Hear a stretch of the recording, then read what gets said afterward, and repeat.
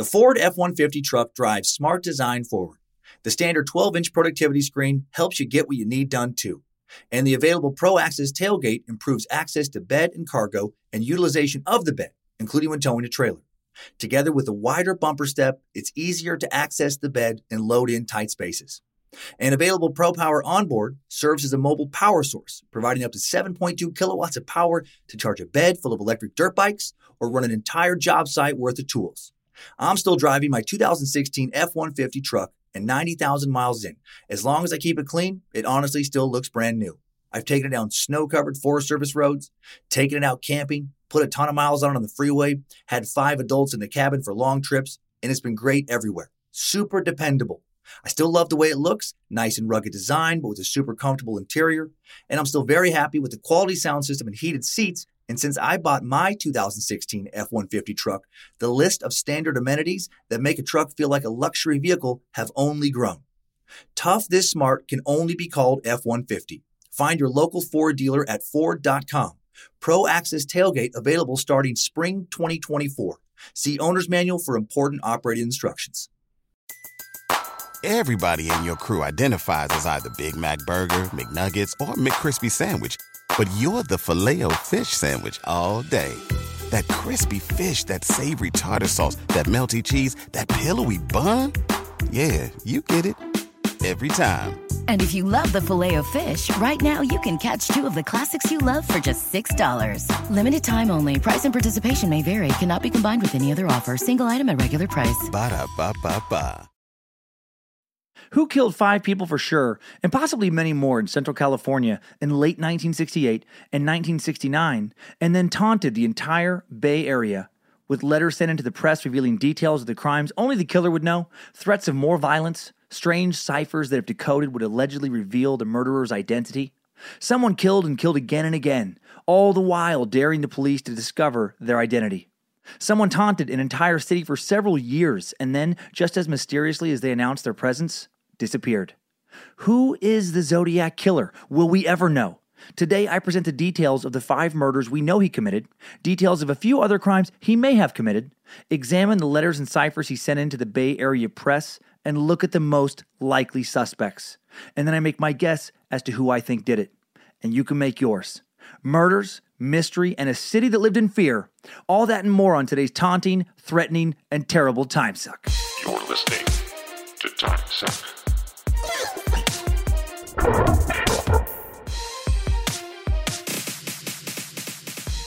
Happy Monday, or Tuesday, or Wednesday, or whenever the hell you're getting your suck on there, Time Sucker. I'm Dan Cummins, and this is the Cult of the Curious. This is Time Suck. Hail Nimrod! Thank you so much for all your wonderful emails this past week. Seems like I'm not the only one who got a little freaked out, a little spooked by Monday's Shadow People episode. Got a lot of spooky emails sent my way from you Time Suckers. Some great Time Sucker Shadow People encounter stories that I will share at the end of today's episode. And welcome all you new Time Suckers who hopped on over here from the fantastic land of Foon and the Hello from the Magic Tavern podcast, and also from the previous week's fantastic Astonishing Legends podcast. Hope the Time Suck can provide your ear holes even more joy than they were already receiving.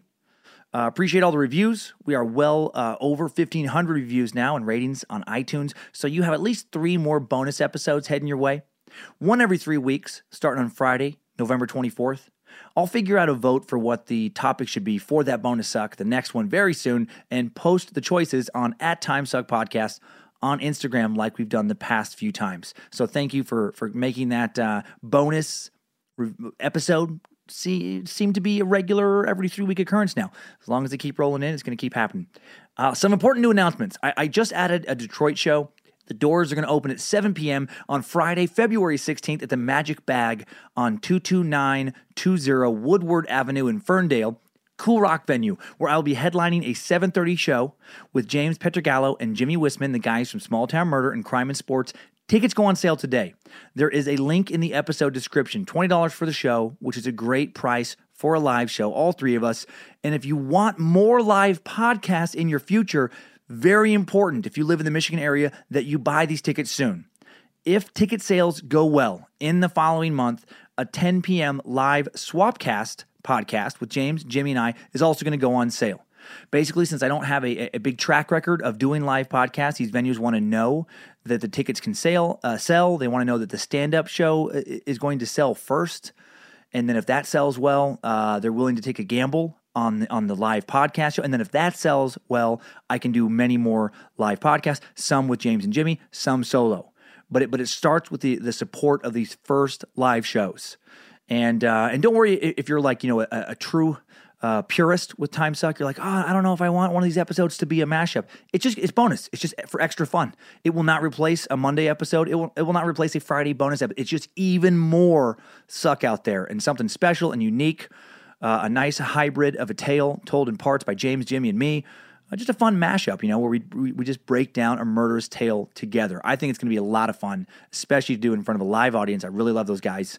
And I need you guys, you Time Suckers, to rally and make it happen. So again, you got to get those tickets soon for the Detroit show, or there will be no late night live podcast, which hurts the chances of there being future live podcasts anywhere else.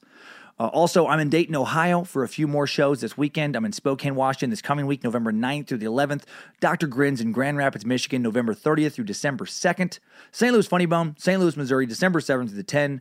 Comedy Club on State in Madison, Wisconsin, December 14th through 16th. Appleton, Wisconsin was added on December 13th. One night only at Skyline Comedy Club in Appleton. And then rounding out the year at the Comedy Works in Denver, Colorado. I've heard is one of the best clubs in the country. December 28th through New Year's Eve. Bunch of additional 2018 dates will be posted soon on the website, and there's going to be a lot of just kind of one night here, one night there, test shows, see who can show up for one night, and if those go well, it'll bode well for my future as a comic and as a live podcaster. So come to the shows. All right, now enjoy this suck in your ear holes right now on The Zodiac Killer. Okay, so the tale of the Zodiac starts, for sure at least, in late 1968 and lasts until the early 1970s. So we will start our tale in late 68, and we will march through a series of murders and cryptic messages before we break down who I think may have done it with a little Time Suck timeline. Strap on those boots, soldier. We're marching down a Time Suck timeline.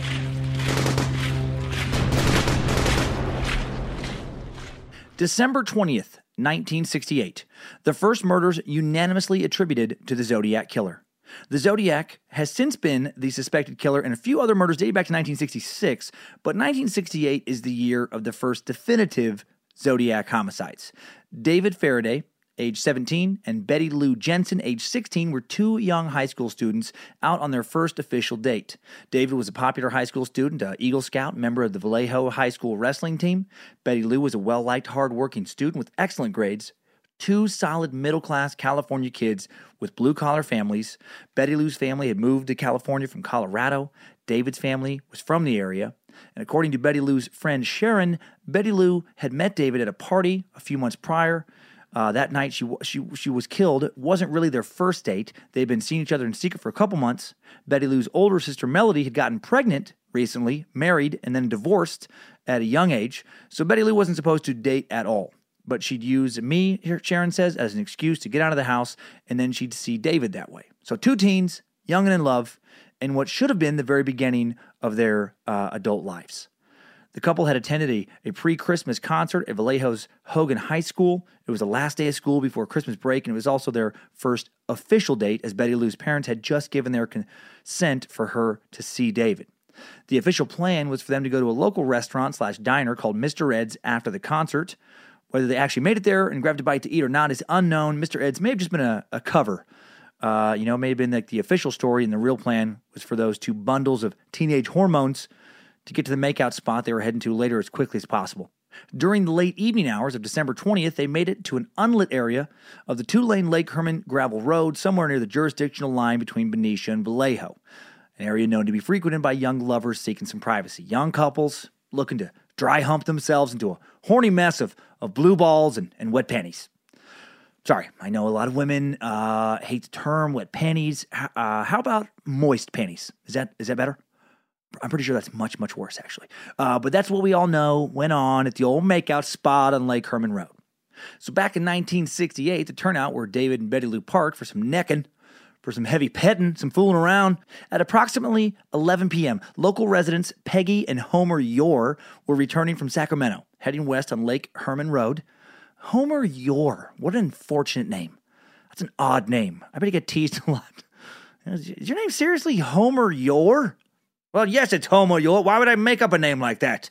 Well, you think I haven't been teased my whole life? Homer the Boner. The Yore Boar. Let's take a snore. The Yore Boar's here. Where's your boner, Homer, your boner? Your boner, your Homer? This is boring and stuff like that, but maybe not quite as wordy. Anyway, Homer wanted to check on some pipes as he worked for a construction company, laying pipes in the area. Probably also wanted to personally lay some pipes, so he drove his wife to the makeout spot. Hey-o! Sorry. Just went full bro there for a second. As they passed the turnout, Peggy Yore would recollect in the police report. As they were driving west on Lake Herman Road at the turn off to the Benicia water pumping station, she observed a Rambler station wagon parked with front end heading east. There were 2 Caucasians in the front seat, male and female. When the lights from the car came upon the station wagon, the male sat up in the seat. I'm sure he did. Oh, God. Mrs. Yore said it was a cold night and she noticed no frost on the station wagon. They proceeded toward the Marshall Ranch, approximately 30 seconds driving time beyond the turnout, where they encountered 2 raccoon hunters, who would later be identified as Frank Gasser and Robert Connolly. As they turned into the gated entrance, they noticed one of the men had a long-barreled gun, the other had a flashlight. They decided to reverse, head east back to Benicia.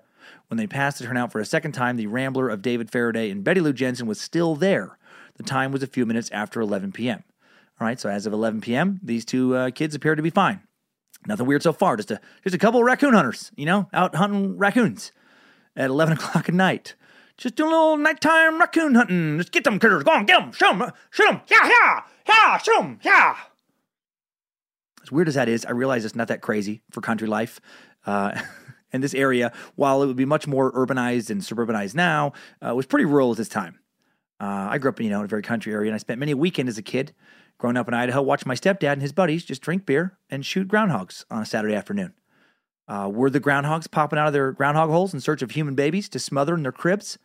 Was it a justified killing? Just damn you, baby smothering evil vermin. I'll shoot every last one of you on your holes. No. Were the groundhogs bothering anyone in any way at all? No, they were not. Were they being hunted for their sweet, succulent groundhog meat? Get some of that tasty, lean groundhog bacon? No, of course not. Shooting groundhogs on the weekend was just a thing that people did because they were bored. Just for fun. Just a game of country whack-a-mole where instead of bonking a fake plastic creature on the head with a rubber mallet when they pop out of their little hole in the game, you just literally blew a real animal's head clean off when it popped out of its real hole, out of its home. Think about that for the animal. It's just, curled up in bed one second. It's, I think I'm going to get out and stretch in the sun. And then, pa! Just fucking exploded head. The things people, would do when the internet didn't exist and your town didn't have a mall or a movie theater. I'd probably still do it. But I digress. Approximately between 11:05 p.m. and 11:10 p.m., David Faraday and Betty Lou Jensen were parked up in Lake Herman Road turnout when it was believed the Zodiac Killer pulled up beside their Rambler and ordered them both out of the car with a .22 handgun. Firing off at least 2 warning shots that struck the Rambler, 1 bullet shattered the rear window lodged in their left rear wheel well, while the second bullet struck the headliner of the vehicle. Betty Lou is thought to have exited the passenger side of the Rambler, followed by David Faraday. What follows is subjective, but we do know that David Faraday was shot through the lower portion of his left ear, causing a fatal brain injury, and fell to the rear of the vehicle. Betty Lou Jensen, apparently fearing the worst, either made a desperate attempt to flee or was ordered to run by her killer. Whatever the case, she was gunned down by 5 bullets to the right side of her back, succumbing at about 33 feet from the right rear of the Rambler and falling backwards. Minutes after the murders, at approximately 11:20 p.m., both victims were discovered lying on the gravel turnout by passing motorist Stella Medeiros. She had left her ranch, situated 1.5 miles west of the Lake Herman Road turnout only minutes earlier, then raced off towards Benicia at high speed to alert the police. She eventually ran into Captain Daniel Pitta, who would recall arriving at the Lake Herman Road crime scene at roughly 11:28 p.m. Stella Medeiros detailed her recollections on page 19 to 20 of the official police report for this incident. She states that no cars were going in either direction while she was on the road. When she arrived at the scene, headlights picked up the car and she observed a boy, and he had looked like he had fallen out of the open door. The girl was lying on her side, facing the road. She had a purple dress on and looked well dressed. She saw only one car at the scene. It looked like a Rambler, grayish in color. It had a chrome rack on top. She states she drove 60 or 70 miles an hour en route to Benicia to report the incident. When she saw the police car, she honked her horn and blinked her lights to attract the attention of the police officers. When police arrived, David was still breathing and Betty Lou Jensen was not. David was rushed from the scene and then pronounced dead on arrival at the nearby Vallejo Hospital at 12:05 a.m. 10 expended bullet casings were found strewn at the scene, one of which was found on the front passenger side floorboard of the Rambler, and by the nature of bullet tracks found in the vehicle, it was considered the killer may have fired warning shots to force the couple from the car. However, no tire tracks or footprints were found in the turnout on account of the extremely cold temperature in Benicia on December 20th, 1968, falling to a low of 22 degrees Fahrenheit, or -5 Celsius. Despite the aftermath of a rigorous investigation spearheaded by Sergeant Les Lundblad, stationed in Solano County, the horrific murders went unsolved, the police never narrowing down the investigation to any notable suspects. Again with the names, Les Lundblad. Is it just me, or is that also an unfortunate name? It doesn't paint a picture of someone on top of their game, right? Like a kid saddled with the name of Les Lundblad. Probably not going to become a CEO. I do feel that names are somewhat important, you know? Like, I feel like I have a name that's not, like, great, but not horrible. It's it's average. Dan. It's a common, it's not noteworthy. It's not shitty. It's not cool. It's just, Dan. Okay. And then Cummins, maybe kind of on the shitty side because of the cum reference. You get a lot of that with the last name of Cummins. So you love junior high jokes. But again, people grow out of that, and it's not like, it's like a weird sound, but Lundblad, Les Lundblad. Like, which sentence feels more accurate? Ladies and gentlemen, the 1969 recipient of the Nobel Peace Prize for Advancement in Molecular Biology, Les Lundblad. Or, ladies and gentlemen, a word from the Benicia Elks Lodge, number 47, semi-annual canned food drive committee, Sergeant of Arms, Les Lundblad. You decide. Various lines of motive were considered in the initial Zodiac killings, including jealousy, with Lundblad checking reports that included David Faraday clashing with another youth over Betty Lou Jensen on the Wednesday before the murders. Pretty typical, young lover stuff, high school stuff. Crime scene investigators felt that David Faraday may have fought back against his attacker, but nothing ever came from the investigation.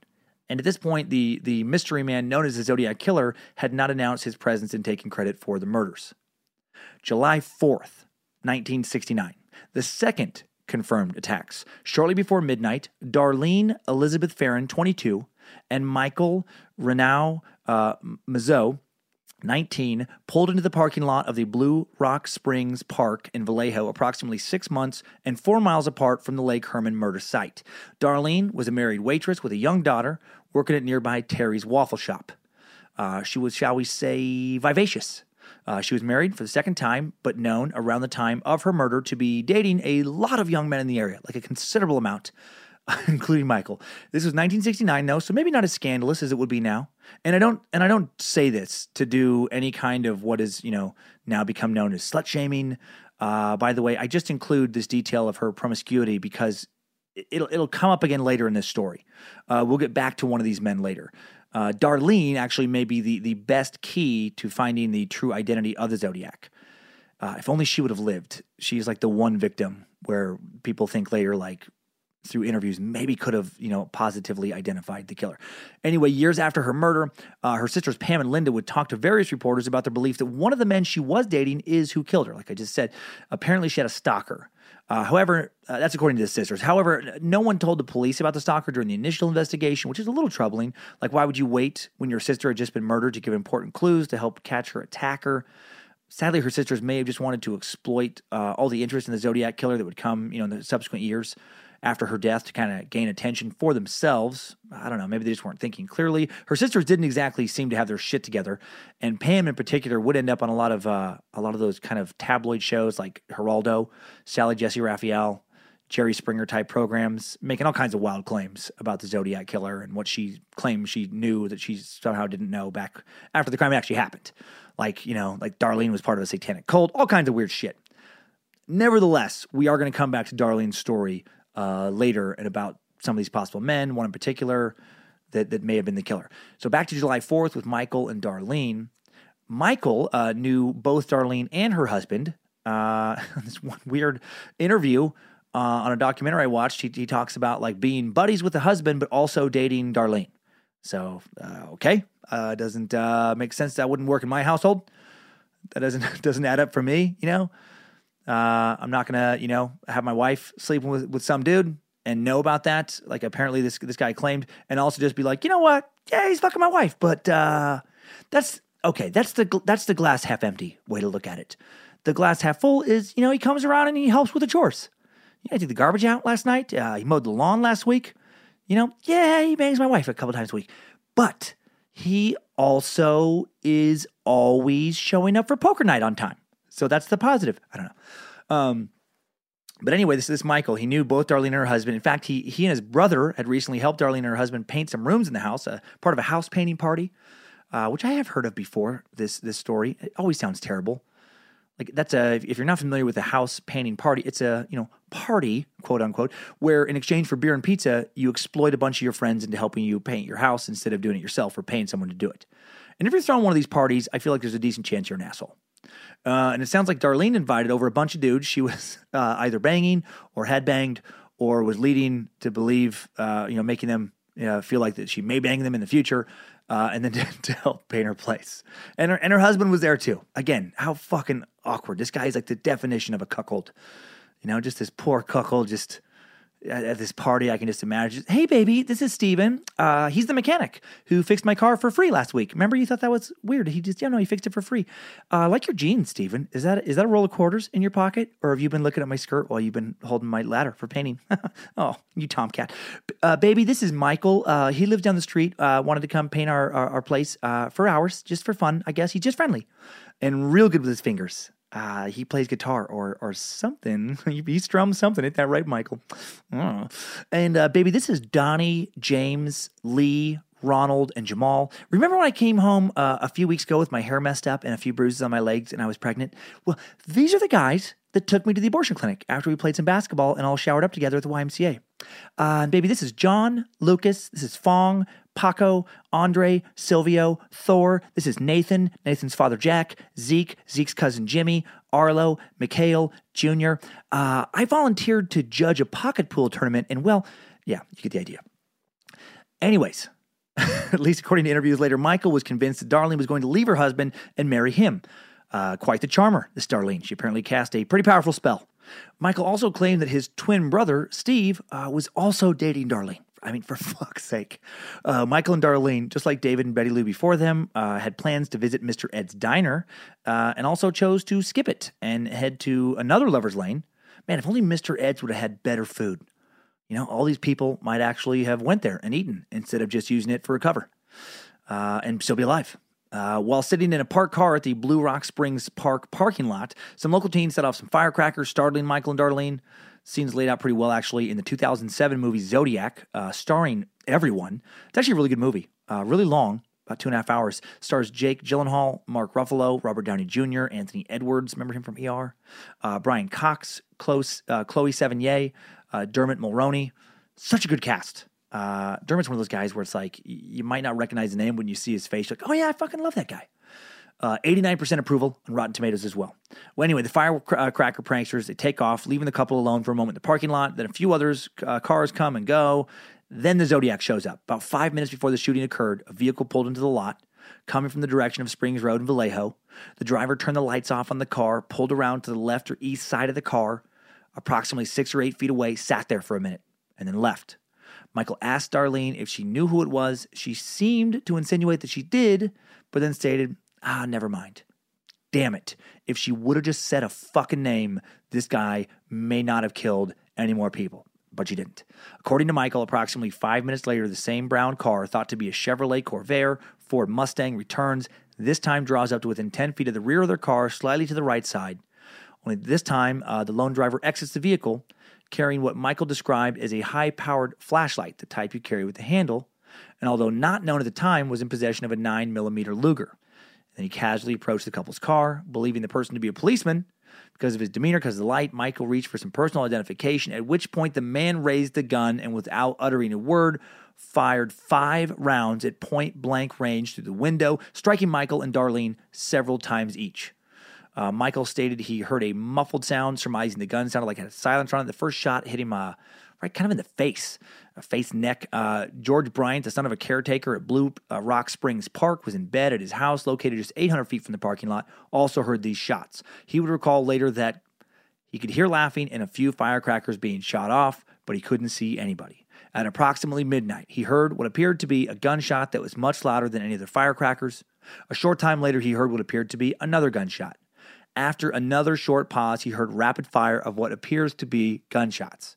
He then heard a car taking off at super speed and it burned rubber and was squealing its tires as it sped along the road. He wasn't sure of its direction of travel. He didn't check as it was the 4th of July and thought it was just somebody celebrating. Well, the fact that George Bryant seemingly heard gunshots tends to negate the premise that the weapon had a silencer or suppressor attached. The more reasonable suggestion being that Michael, Mazzone, was just temporarily deafened by the first gunshot so close to his head. Immediately after the attack began, Michael, in a bid to prevent further injury or blind terror, propelled himself to the rear passenger seats. After the 5 initial shots, the shooter retreated, but then reapproached the car when Michael started to yell, and then he shot Michael and Darlene each twice more. Then he calmly walked away and got back in his car. Michael stated he grappled for the outside door handle and fell out onto the Blue Rock Springs car park, at which point the shooter fled at a high rate of speed from the scene in the direction of Vallejo and Springs Road. A short time later, 3 other 4th of July revelers showed up, saw a bloody Michael sitting outside his car, quickly found a phone, reported the attack to the police. Richard Hoffman and Ed Rust were two of the first responding officers that night. When Ed Rust arrived, he noticed Hoffman tending to Michael Mazzone, who was lying on his back on the ground by the open door of the car. Darlene Ferrin was observed motionless behind the steering wheel of the car. Ed Rust tried to ask Darlene Ferrin what happened. She was still alive. She did mumble something, but he could not distinguish what she said. She just wasn't able to speak clearly due to the severity of her injuries. Both were rushed to the hospital, but despite Darlene Ferrin receiving extensive cardiopulmonary resuscitation from the ambulance crew that night, she finally succumbed to her multiple injuries. Sadly, Darlene Ferrin was pronounced dead at 12:38 a.m., upon her arrival at the hospital. Miraculously, Michael Mazzone, who took the initial brunt of the cold-blooded attack, survived and was later at his bedside able to give a description of the killer to investigating detective Ed Rust, stating he was a heavyset man standing about 5 foot 8 inches tall, beefy build, but not like blubbery fat. That's his words. I love. But he was beefy but not blubbery. Possibly 195 to 200 pounds, short curly hair, light brown, almost blonde. He added that the man was not wearing glasses, but stressed that his assailant did possess a particularly large face. On July 5th, at 12:40 a.m., approximately 40 minutes after the attack, a call was received from a phone booth at the gas station of Springs Road in Tulum, close to Ferrin's home, where the Zodiac killer made his presence known. Claiming responsibility for the attack at Blue Rock Springs Park and also the previous Lake Herman Road murders. The police dispatcher who took the call in the early hours of July 5th, 1969, was 26-year-old Nancy Slover. She was to become one of only 3 people to speak directly to the Zodiac killer. Nancy Slover described his voice and tone as though he was mocking and taunting her for shock value, claiming it worked. The caller spoke the following words in a monotone, rehearsed fashion. I wish to report a double murder. If you will go 1 mile east on Columbus Parkway to a public park, you will find the kids in a brown car. They have been shot by a 9mm Luger. I also killed those kids last year. Goodbye. Yeah, that's like some weird sing-songy goodbye. For the first time, the man who'd become known as the Zodiac killer had spoken with authorities. Sadly, this call was never recorded, as police dispatcher Nancy Slover did not have the equipment at her disposal to record incoming calls at the time. Man, if only technology had been a little more advanced back then, there would be no Zodiac mystery today. The main reason the Zodiac murders remain unsolved is because of the era the crimes took place in. Had this happened today, the Zodiac's call would have been blasted out, would have been recorded and then blasted out by news outlets across the country to hear on TV, radio, the web, and odds are someone would recognize the voice. Someone would recognize the cadence. and there'd be a tip. But this is 1969, and it didn't work out that way. Also, knowing what we know about human memory now, knowing that Nancy Slover, the police dispatcher, attempted to talk over Zodiac to acquire details and didn't immediately write down this message after receiving it, at best, this quote is just kind of close to verbatim. It's close to it's like a paraphrase of what was actually said. Best to her best memory, that's what was said. On July 31st, 3 separate letters were mailed by the Zodiac killer to 3 different Bay Area newspapers. This is the first time that investigators at this time know that he actually sent something to the press. Later we'll come up against some previous incidents where whoever the Zodiac killer was, may have actually sent some things in back in 1966. There's a good possibility that he did, but this is the first for sure letters. And they were sent to the Vallejo Times-Herald, the San Francisco Chronicle, and the San Francisco Examiner. And the letter to the Vallejo Times-Herald stated, "Dear editor, I'm the killer of the 2 teenagers last Christmas at Lake Herman and the girl last 4th of July. To prove this, I shall state some facts which only I, plus the police, know. 1. Brand name of ammo, Super X. 2. 10 shots fired. 3. Boy was on back feet to car. Boy was on back feet to car. That makes way more sense than the way I read it at first. He was on his back feet. Apparently he was a 4-legged boy. 4. Girl was lying on right side, feet to west. 4th of July, girl was wearing patterned pants. That's the first one in that crime scene. 2. Boy was also shot in knee. 3. Brand name of ammo was Western. Here is a cipher. This is part of 1. And I'm reading this as he wrote him. Like he doesn't spell that well, and he adds words in weird places. So that's why it sounds kind of fucked up, because that's the way he wrote it. The other 2 parts have been mailed to the SF Examiner plus the SF Chronicle. I want you to print this cipher on your front page by Friday afternoon, August 1 through 6/9. If you do not do this, I will go on kill rampage Friday night. That will last the whole weekend. I will cruise around and pick off, I'm assuming, all stray people or couples that are alone, then move on to kill some more until I have killed over a dozen people. And then the letter is signed by this symbol that would become known as the Zodiac symbol. It's like a vertical line intersected by a perfectly perpendicular horizontal line of roughly equal length, and intersecting each other at the line centers. And then there's a circle encompassing this intersection. It's like a crudely drawn gun target is what it reminds me of. The 2 other letters said virtually the exact same thing, but then, each included a different third of the cipher, a coded message. These coded messages are kind of what the Zodiac would become, I guess, most famous for. A grid of letters, astrological signs, symbols, geometric shapes, worked into a code only the Zodiac knew, but one that, theoretically could be cracked, and some would be cracked. All 3 papers published letters that week, although not all published them on the front page. The Chronicle published its third of the cryptogram on page 4 of the next day's edition. An article printed alongside the code quoted Vallejo Police Chief Jack E. Stiltz as saying, "We're not satisfied that the letter was written by the murderer," and they requested the writer to send a second letter with more facts to prove their identity. Despite not getting front page treatment, the threatened murders did not happen. The Zodiac did, however, send another letter on August 4th. August 4th, the Zodiac sent the following letter to the San Francisco Examiner. The first letter he identifies himself in as the Zodiac.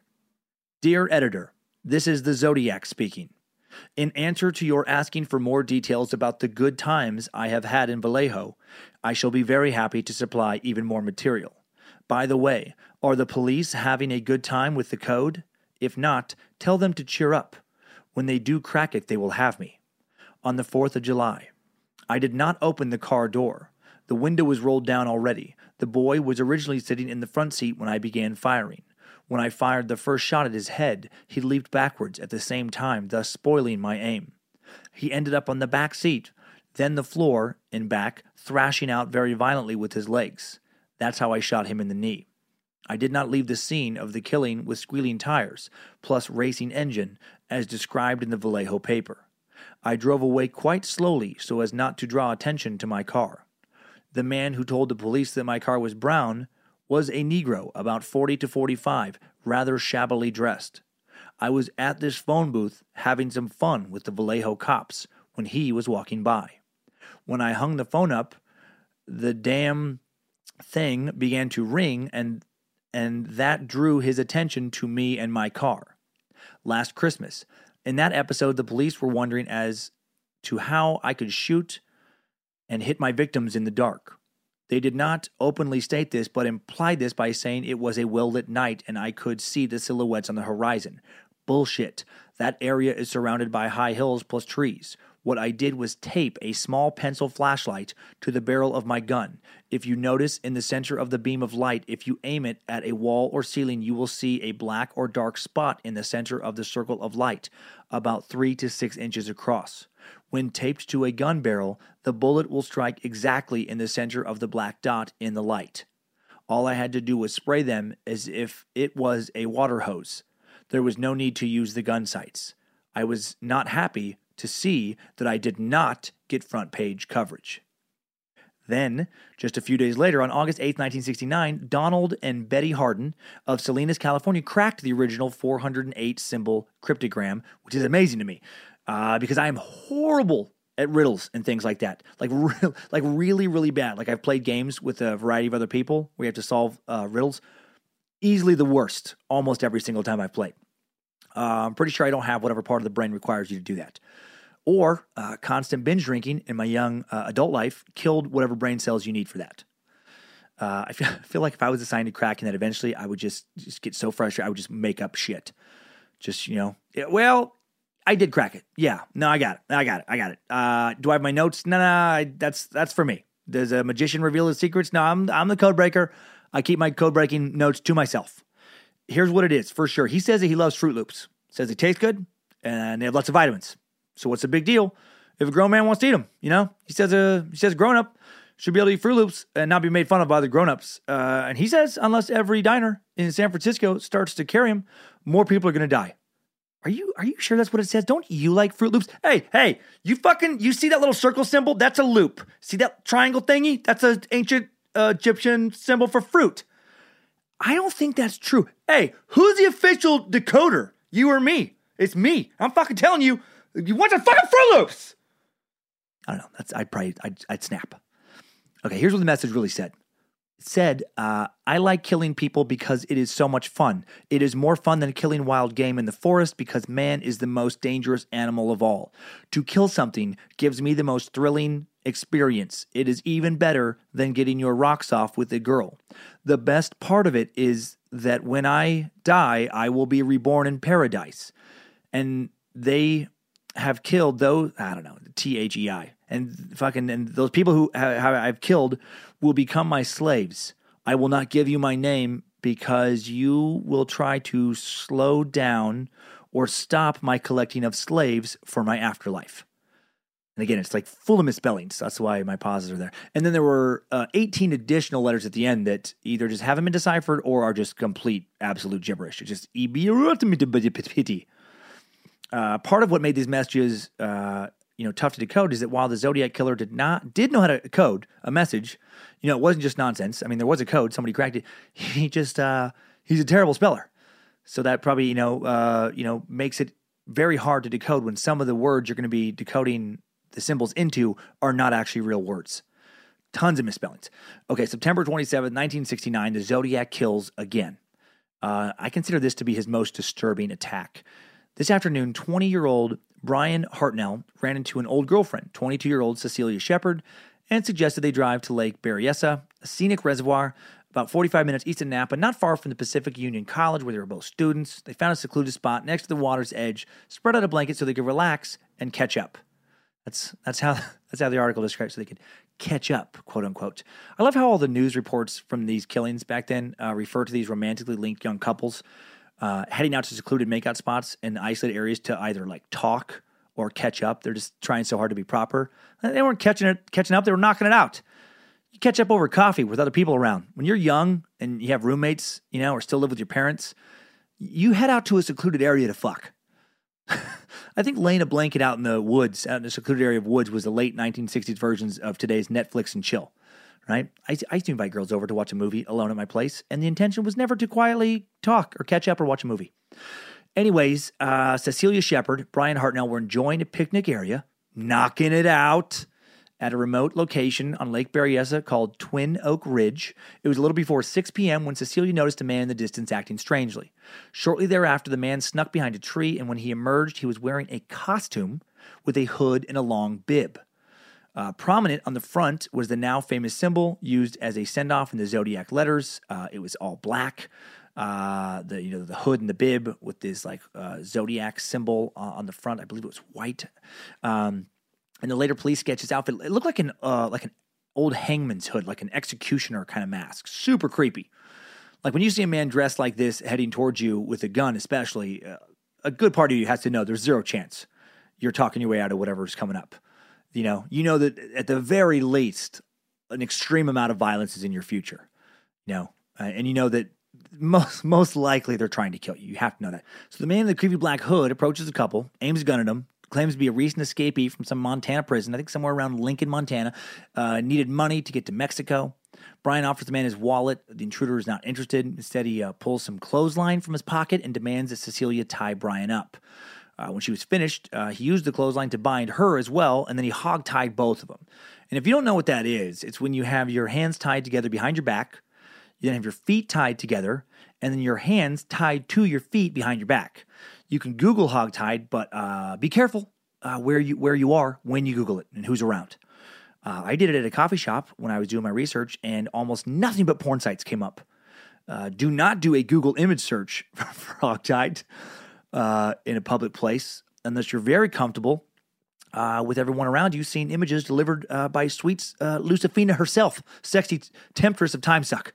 That siren doing her best to lure me away from my research and instead send me to places like kink.com, Pornhub, RedTube, hogtied.com. Other places full of pictures of people doing something far more exciting and unusual with their day than I am. Apparently getting hogtied is super popular in the world of BDSM. I didn't quite realize that. And if I were going to do that, I'm going to say that I need to be the person doing the tying.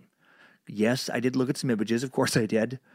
I'm not going to be the person being tied up. Holy shit, being hogtied has zero appeal for me. It's not that I don't even trust my wife, but it just doesn't sound fun at all. Especially when you get the gag ball put in your mouth. A lot of people in pictures had gag balls in their mouth. Like, what if you suddenly have to go to the bathroom real bad? How do you let anybody know that? How can you have a safe word if you got a gag ball in your mouth and you're fucking hogtied? That's a lot to sign up for, man. That's putting a lot of faith in your partner. What if you have gas all of a sudden? Like a lot of gas, you know? What if you get a cramp? Like, what if you get one of those weird bad cramps you get in your calf, the kind that wake you up in the middle of the night? What if in all the weird being twisted around and hogtied, you slip a disc in your back, right? And you gotta get a fucking muscle relaxer, go to the hospital. What if you just suddenly remember, wait a minute, why did I do this? I fucking hate this. This is a horrible idea. Please untie me. No thanks on hog time for me. Holy shit, though, I can't imagine the level of terror those two poor people felt that day. This armed, hooded dude claiming he just escaped from prison. This guy wearing an executioner's mask, fucking holding a gun. He has you hog-tied out in the woods. Man, what a buzzkill. Minutes earlier, you're getting it on with your old flame on a blanket by the water. Now this asshole shows up. Then, of course, it gets worse when the hooded man produces a long wooden-handled knife with a 10 to 12-inch blade. Then it gets way worse when he starts stabbing the shit out of you two repeatedly. Cecilia is stabbed 10 times. Brian is stabbed 6 times. Again, you can see this played out in the movie Zodiac, which seems to do a pretty good job of accurately portraying a lot of the details of the Zodiac killings. Cecilia screams, thrashes as she's stabbed, as I imagine one is likely to do in that situation. Man, my God. The Zodiac continues to stab her until she's quiet. Brian is somehow able to play dead after 6 stab wounds, and he survives. Not sure how you pull that off, unless your body starts to go into shock at that point or something, and the pain of each subsequent stab wound just is considerably less than the previous ones. After the hooded man left, Brian manages to get the attention of a fisherman passing by in a boat, who then speeds off for help, which is great, great that he goes for help. Not so great that he leaves Brian hogtied. Not sure how that call was determined, I would think you would pull up and, untie Brian and Cecilia, put him in a boat, take him to a doctor, something, but I don't know, maybe the water didn't allow the boat to reach the shore in that spot. Maybe the fisherman wasn't strong enough to carry either of them to the boat. Maybe he really just didn't want to risk being hogtied, which, pretty reasonable. Just, please help us. Help us. We've been stabbed. Oh my God. You've been stabbed? All right. I'll be back with help. Okay. Can't you untie us and take us with you? What? I didn't catch that last part. I'm going to go for help now. How could you not hear that? You're in the same spot you were when you heard me yell the first time. Okay then, can't hear you still. I'm taking off for help since that's what all I heard was that part. After the fisherman leaves, and then Brian / real-life Superman manages to get loose from his ties and climb up towards the road from the shore, and he alerts a park ranger. No big whoop. It's not like he was hogtied, stabbed with a fucking foot-long knife half dozen times or anything. The ambulance takes over an hour to arrive. Brian survived. Of course he did. It's not like Zodiac had kryptonite that would be necessary to destroy him. Cecilia actually was still alive when the ambulance arrived, also dying a few hours later. She was really tough as well, apparently, somehow not immediately dying from 10 stab wounds. When recovered in the hospital, Brian Hartnell described the attacker as heavyset, between 225, 250 pounds, about 5'8", 5'10", having brown hair. You could see the edges, inside the hood. This aligned with the description, provided by Mike Mazza. At the scene, police found a hand-scrawled message on the door of Brian's VW Carmen Ghia, which is an awesome vintage car, by the way. I didn't know about this model. Super slick-looking little two-door coupe. Man, much sexier and more masculine, in my opinion, than the Beetle. On the passenger door of this coupe was a message from the Zodiac. The message listed the dates of the 2 previous Vallejo killings attributed to the Zodiac, along with his new third date, third killing date. Near the car, police also found a size 10.5 shoe print that matched a military boot called Wing Walker. Based on the pressure, it was determined that the wearer was probably around 200, 220 pounds, so in the range the 2 witnesses described. About an hour after the attack, Napa police received a call from a phone booth in downtown Napa, 27 miles away, from a man taking responsibility for the crime, telling police where to find the bodies. The police raced to the phone booth, but the man was long gone. They were, however, able to grab a latent set of prints that could have come from the killer. Officer Dave Slate took the call and heard the killer utter the words, "I want to report a murder. No, a double murder. They are 2 miles north of park headquarters. They were in a white Volkswagen Carmen Ghia." Then after a brief pause, said, "I'm the one that did it," and hung up. No letter was sent to the press immediately following these killings. Nope. Instead, 2 weeks later, on October 11th, 1969, the killer struck again, this time right in San Francisco. Paul Stine was a 29-year-old husband and student who had moved to San Francisco from nearby Modesto and was studying at San Francisco State University, where he was working towards earning his doctorate in English. To pay for school, he worked nights at the Yellow Cab Company. At 8:45 p.m. on the evening of October 11th, Stine reported for work. He's given a waiting fare from Pier 64, San Francisco, to the San Francisco airport. He picks up his fare at approximately 9:20, drives to the airport, and then rather than wait in the long queue for an airport pickup fare, he decides to head to the theater district / downtown, which was, known to be busy this time. 9:45, he receives radio dispatch at 500 9th Avenue. This address is in the Richmond district of San Francisco, about 3.3 miles from his current location, with a traveling time of about 13 minutes. As he heads to the new fair, Stine is hailed by a single male on foot who requested a destination of Washington and Maple Streets. Although this was not the most convenient direction for his previously planned destination for the pickup he has scheduled, it's close enough that he could deliver his new fare, cut across a few city streets, make it to the scheduled fair on 9th Avenue in a reasonable amount of time. So just before 10 p.m., Stine drives past Washington and Maple to Cherry Street to drop off this intermediary fare, stops his taxi, and then is immediately shot at point-blank range on the right side of the back of his head and dies instantly. Police arrive at the scene minutes later, and at 10 minutes after 10 p.m., he's pronounced dead on the scene. From a house on the opposite side of the street, 3 teenage eyewitnesses heard the gunshot, saw the subsequent details of the crime as the killer removed a rear section of... They saw the killer remove a rear section of the victim's shirt, saw him wipe down various parts of the taxi, including the driver's side compartment, the exterior right front passenger portion of the car, the external driver's side door handles.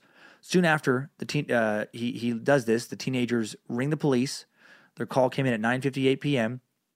However, crossed wires or misinterpretation of the telephone call or basic racism caused the radio operator to unfortunately inform patrolmen to look out for a black male, which would ultimately benefit the murderer just a few short minutes later and in what would turn out to be the best chance the police would ever have of capturing the elusive Zodiac killer. When the first police officers arrived in the area, officers Donald Falk and Eric Zelmans observed a heavyset white male, approximately 5'10", 35 to 45 years old, roughly 200 pounds, walking near the intersection of Jackson and Maple Street, and they didn't question him due to the description mix-up. Little racial profiling lets the Zodiac killer just fucking walk away. Damn it. The officers respond to what they thought at the time, or are responding to what they think at the time is an assault and robbery of a taxi. They don't realize it's a murder, and they certainly don't realize it's one committed by the Zodiac killer. Well, on October 13th, the Zodiac sends another confession letter and a piece of a blood-stained shirt to the San Francisco Chronicle, saying, "This is the Zodiac speaking. I am the murderer of the taxi driver over by Washington Street and Maple last night. To prove this, here is a blood-stained piece of his shirt. I am the same man who did in the people in the North Bay area. The San Francisco police could have caught me last night if they had searched the park properly, instead of holding road races with their motorcycles, seeing who could make the most noise. The car drivers should have just parked their cars and sat there quietly waiting for me to come out of cover. School children make nice targets. I think I shall wipe out a school bus some morning. Just shoot out the front tire, then pick off the kiddies as they come bouncing out." Wow. Well, the park the killer referred to is likely a wooded area of the Julius Kahn playground, an area investigators did search, but not as thoroughly as they probably could have. They clearly did not find the killer there. A large search was conducted minutes after the killing, but by this time, investigators, once they were looking for the correct suspect description, it was probably too late. And, just because he said he was hiding there doesn't mean he was. He was known to lie a fair amount in his letters just to harass the police as well. So he could have noticed them looking in the park as he walked off and been completely out of the area. Anyway, the Zodiac's threat to assassinate school children terrifies kids and parents everywhere in the Bay Area, as it should have.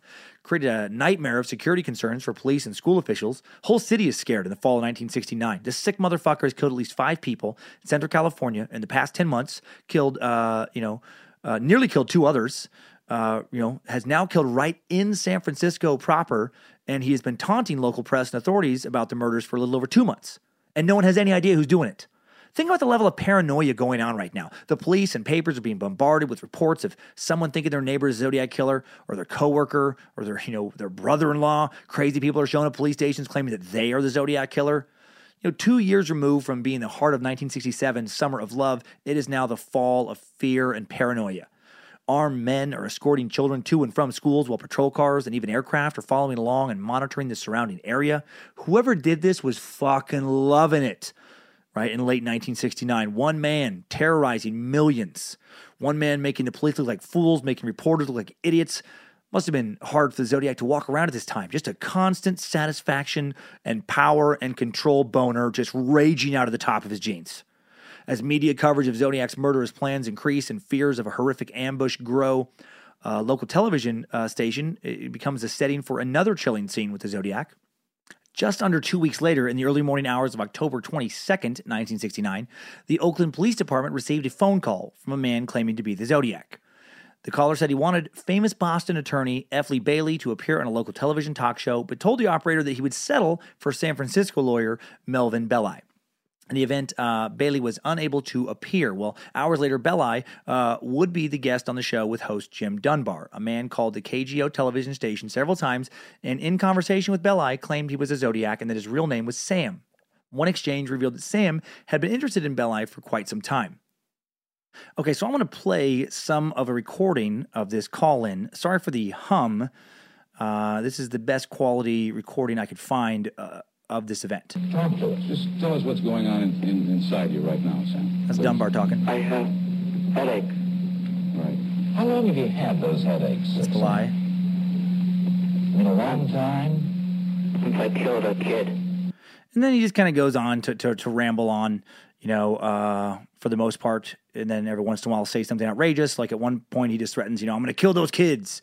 Belli persuades Sam to meet with him in person, but due to the media circus surrounding the secret meeting, no one is surprised when Sam fails to appear at the agreed-upon location, because there's all kinds of police and reporters around. Efforts to trace Sam's call to the KGO switchboard were unsuccessful. However, that didn't matter that they were unable to trace the calls, and it didn't matter that he didn't show up because it probably was not him. Very highly likely that it was not the Zodiac killer that was talking there. Scared the shit out of the city. I'm sure the real Zodiac got a big kick out of it, but Brian Hartnell, the surviving Zodiac stabbing victim, and the 2 other police dispatchers who had spoken with the real Zodiac, after listening to audio tapes of the caller's voice, during this call all agreed that this Sam was an imposter. And this imposter, he had just proved how much power the Zodiac held over the city of San Francisco. On November 8th, 1969, the real Zodiac once again corresponds with the press, mailing a card and a 340-character cipher to the San Francisco Chronicle. The front of the card features an image of a wet pen hanging from a string and says, "Sorry I haven't written, but I just washed my pen." Inside it says, "This is the Zodiac speaking. I thought you would need a good laugh before you hear the bad news. You won't get the news for a while yet. P.S. Could you print this cipher on your front page? I get awfully lonely when I am ignored. So lonely, I could do my thing." Lots of exclamation points after thing there. Thing is in caps. I mean, this asshole is just so happy with himself. Must have been so hard not to share his joy with someone, just anyone. Kind of remarkable in a way that he could keep such a powerful secret to himself. I couldn't. If I had an entire city afraid of me, I'd fuck it up, for sure. I'd probably have too much to drink one night, overhear some people talking about, reading about me in the papers, and eventually I'll be like, that's me. I did that. What you're just talking about. That's me. It's all me, for real. I'm Zodiac. I'm a Zodiac, so you don't want to fuck with me. Can I buy you ladies a drink? No, hey, go, calm down. I'm not gonna kill you. I'm not gonna kill you. I just want to talk to you, about other people that I have killed.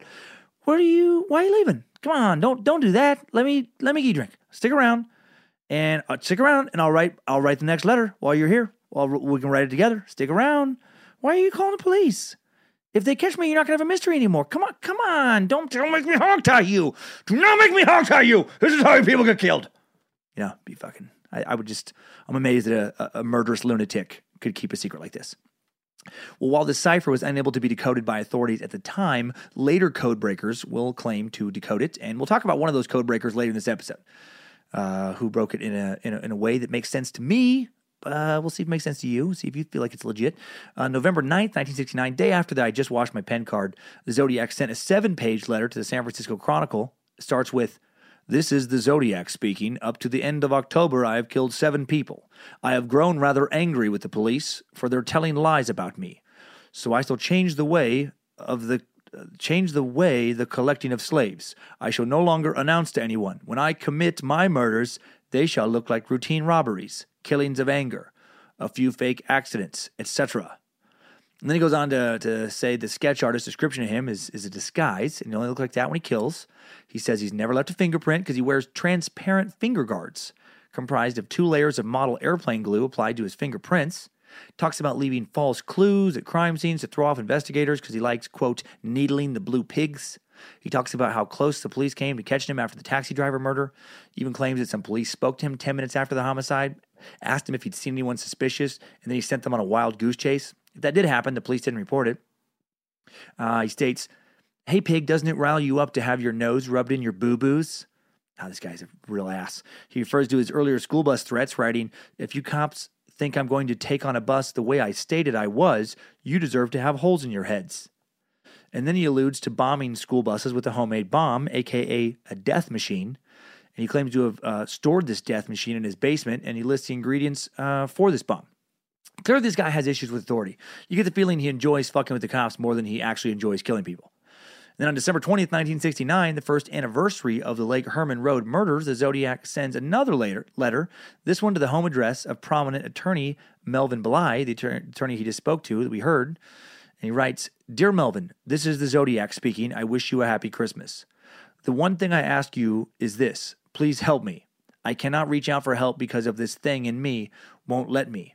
I am finding it extremely difficult to hold it in check. I am afraid I will lose control and take my 9th and possibly 10th victim. Please help me. I am drowning. At the moment, the children are safe from the bomb because it is so massive to dig in, and the trigger mech requires much work to get it adjusted just right.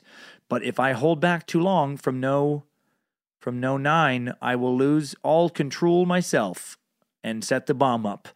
Please help me. I cannot remain in control for much longer." And then he signs it with a symbol and attaches another piece of taxi driver Paul Stein's bloody shirt to prove authenticity. Someone claiming to be the Zodiac had also called Bly's residence a couple days earlier on December 18th, claiming that it was his birthday. This detail of the birthday being December 18th is important and will come up again later when we talk about suspects. March 22nd, 1970, Kathleen Johns claims that her and her infant daughter are kidnapped by the Zodiac Killer on Highway 132 near Patterson, California. Claims that her life was threatened for 2 hours, that she was finally able to flee, but this claim, while prominently included in the Zodiac movie, likely never happened. The Zodiac Killer was not one to hang for a few hours with a victim and then just, let him get away. While Johns claimed publicly to have been threatened, police reports of the event do not back up this claim. And while the Zodiac Killer would later claim responsibility for this incident in a future letter, he would also fail to provide any crime details that weren't already publicly available, like he had done with past attacks. So probably not a real Zodiac attack. On April 20th, 1970, the Zodiac Killer sent another letter to the San Francisco Chronicle claiming 10 total victims and offering a cipher that supposedly revealed his name, but one that has never been solved. He ends the letter with a score, Zodiac 10, SFPD 0. Just over a week later, on April 28th, he sends another letter to the San Francisco Chronicle, a greeting card where he again references wanting to blow up a bus. He also asked the paper to ask its readers to start wearing buttons with the Zodiac symbol on them, stating, everyone else has these buttons, like Black Power, Melvin eats blubber, etc. Well, it would cheer me up considerably if I saw a lot of people wearing my button. Please no nasty ones like Melvin's. Thank you. Signed with the Zodiac symbol. So apparently there was some other causes that had buttons around town. Some Save the Whale. I don't know what the Melvin Blubber one. I didn't think it was worth looking into. Who gives a shit? Some fucking blubber cause. The Black Power cause. And he would like a button. What a delusional nut. What an odd request for a murderer. Right? What a strange... He's been coming across like an evil genius, and then he makes this weird button turn. Just, first, I will kill several innocent people. Yes, that is stage 1 for my plan for total domination of the Bay Area. Spilling the blood of the innocents. And then, stage 2, I would taunt the police and the papers with threatening letters and undecipherable codes. Yes, I will baffle. I will terrify millions. And then, stage 3, buttons. Oh, the sweet buttons! I will awake to see hundreds of thousands of my little crosshair Zodiac symbol buttons worn by adults and children alike. And the police, mostly the police will wear my little 10 buttons on their uniforms, but no less than 10, but also no more than 20. That's too many buttons. It would start to look silly if someone had like 100 Zodiac buttons, and it would, then it would feel patronizing. And then, once the entire city is wearing the proper amount of my buttons, stage 4. And stage 4 is, I've thought of it, stage 4 is more buttons, but a different color and size of button. First, you will wear my small buttons. Then you will wear a larger, different colored button. And then, finally, I will have a successful button business, which is all I ever wanted in the first. I don't know.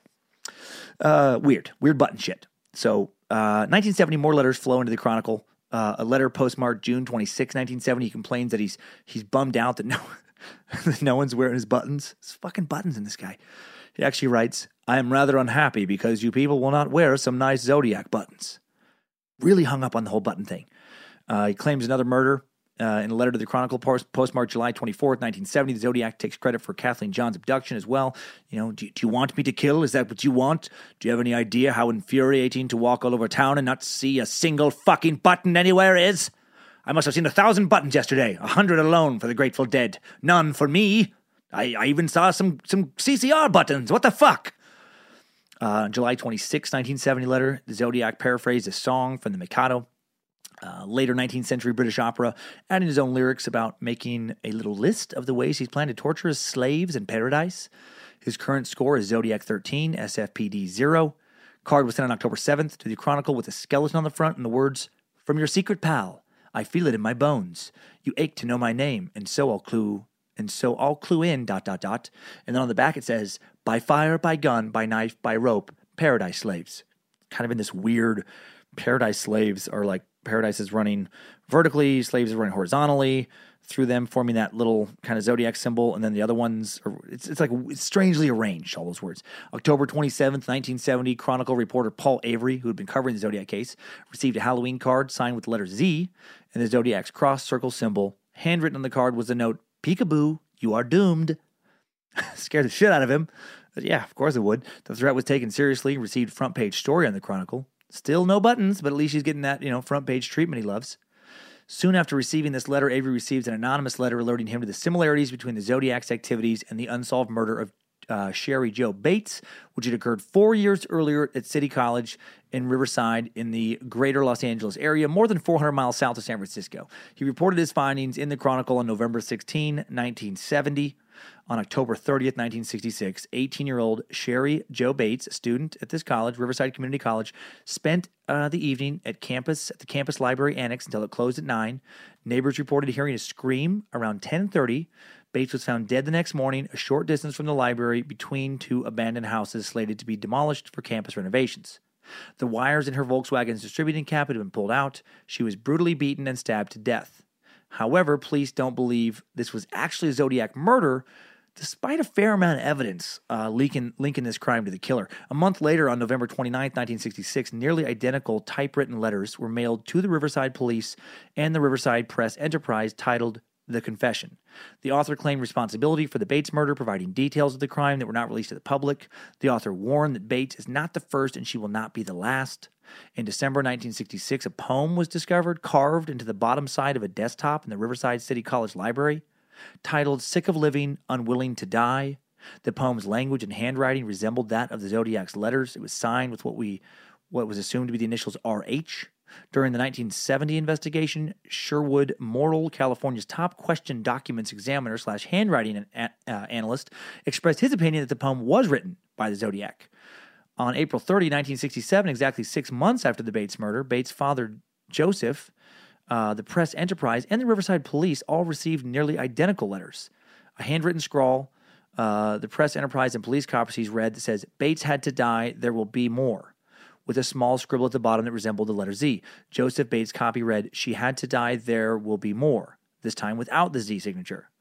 Again, though, because of police investigation information that has never been released, local authorities did not think the Zodiac did it. They had another guy that there was their prime suspect, not the Zodiac. They I guess were open to the possibility the Zodiac somehow gained information about these, crimes and tried to take credit for them. Others do think the Zodiac probably did do it. So these are like, out of the unsolved crimes of the Zodiac, these are like the most unsolved. On March 22nd, 1971, going back to our timeline in the chronology of it, a postcard to the Chronicle addressed to reporter Paul Averly, believed to be from the Zodiac, appeared to claim responsibility for the disappearance of Donna Lass on September 6, 1970. It was made from a collage of advertisements and magazine lettering, featured a scene from an advertisement for Forest Pines condominiums in the Tex Sierra Club, sought victim 12, peeked through the pines, past Lake Tahoe areas, around in the snow. Zodiac's cross circle symbol was in both the place of the usual return address and the lower right section of the front face of the postcard. However, no evidence has been uncovered to connect the last disappearance with the Zodiac killer definitively, mostly because the body of Lass, a 25-year-old nurse who worked at a first aid station for the Sahara Casino, just never been found. In 1974, after the Pines card, the Zodiac remained silent for nearly 3 years. The Chronicle then received a letter from the Zodiac, postmarked January 29th, 1974, praising The Exorcist as the best satirical comedy that I have ever seen.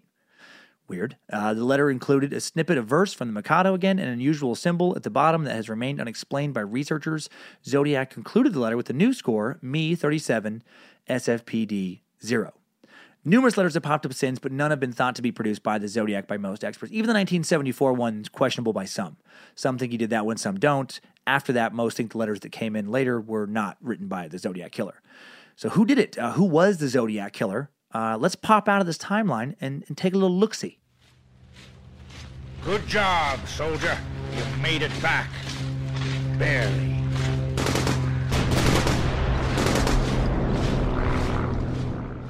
One suspect is the Unabomber. Not even kidding. The Unabomber has been suspected as being the Zodiac killer. I know it sounds crazy, but Ted Kaczynski, a.k.a. the Unabomber, did live in the Bay Area at the time of the murders. He was clearly homicidal. He wrote letters to the newspapers, as Zodiac did. There's even a website for his connection, the Unizod.com. Bay Area detectives looked into this connection in the mid-90s.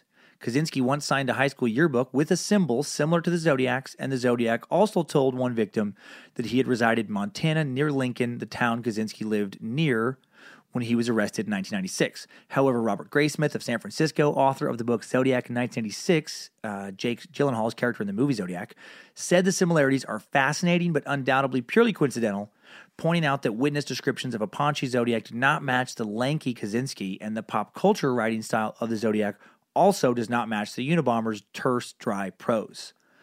And then there's Guy Hendrickson. In 2009, Deborah Perez stood on a busy San Francisco street corner proclaiming her belief at a little press conference that her father, Guy Ward Hendrickson, was the notorious Zodiac killer who plagued the San Francisco Bay Area with several murders. But investigation determined that the glasses did not belong to Stein. That's Kevin Jones determined that, an inspector in the San Francisco Police Department's Homicide Bureau.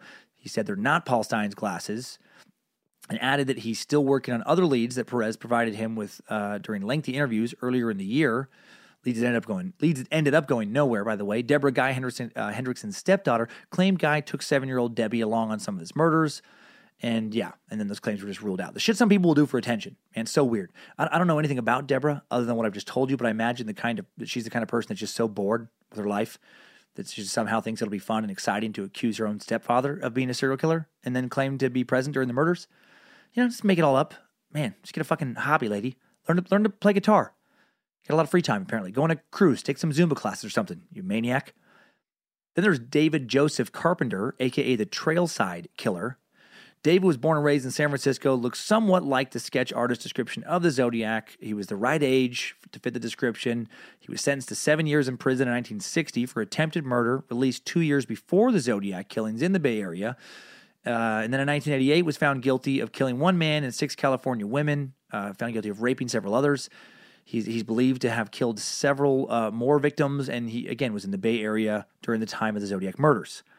He was also known to stalk his victims in California state parks, and he's currently still alive in the San Quentin prison. But his modus operandi did not match the Zodiac killings, and investigators looked into the connection and ruled him out. And then there's Andrei Chikatilo, the butcher of Rostov, who may have taken some trips to the Bay Area from Russia in his early 30s to attend, at the time of the murders, to attend some workshops that were put on in the area on how to coach teen co-ed wrestling classes. I like to wrestle. Some wrestle for victory. I mostly wrestle for coming. I want to learn how Americans wrestle children. Maybe try and pin with aggressive thrusting pelvis, like I teach in private classes back in Rostov. Maybe they jerk limp cock through sweatpants during warm-up to focus mind, like I demonstrate in Russia. I do not know. Maybe I try and open Bay Area button shop. Come to Chikatilo's Button Factory. Come for button. Stay for tears. Shed over limp, shameful head cock. Okay, Chikatilo was not a Zodiac suspect. I'm just still having fun mocking his voice and impotence. Rick Marshall was a real suspect. No hard facts tie Rick to any of the killings, but there's a lot of circumstantial evidence. He lived in Riverside near the murder scene of Sherry Jo Bates in 1966. And then in a basement residence in Scott Street, San Francisco, just a few miles from Washington and Cherry Street, where taxi driver Paul Stein was killed with a single shot to the head. Right? Remember, in the Zodiac, one of his letters referenced having a basement, which is not common in California homes. He worked as a projectionist at the Avenue Movie Theater, a place that specialized in silent movies. One of his favorite films was The Red Phantom, a film highlighted in possible Zodiac correspondence. When the Red Phantom letter would arrive at the San Francisco Chronicle on July 8, 1974.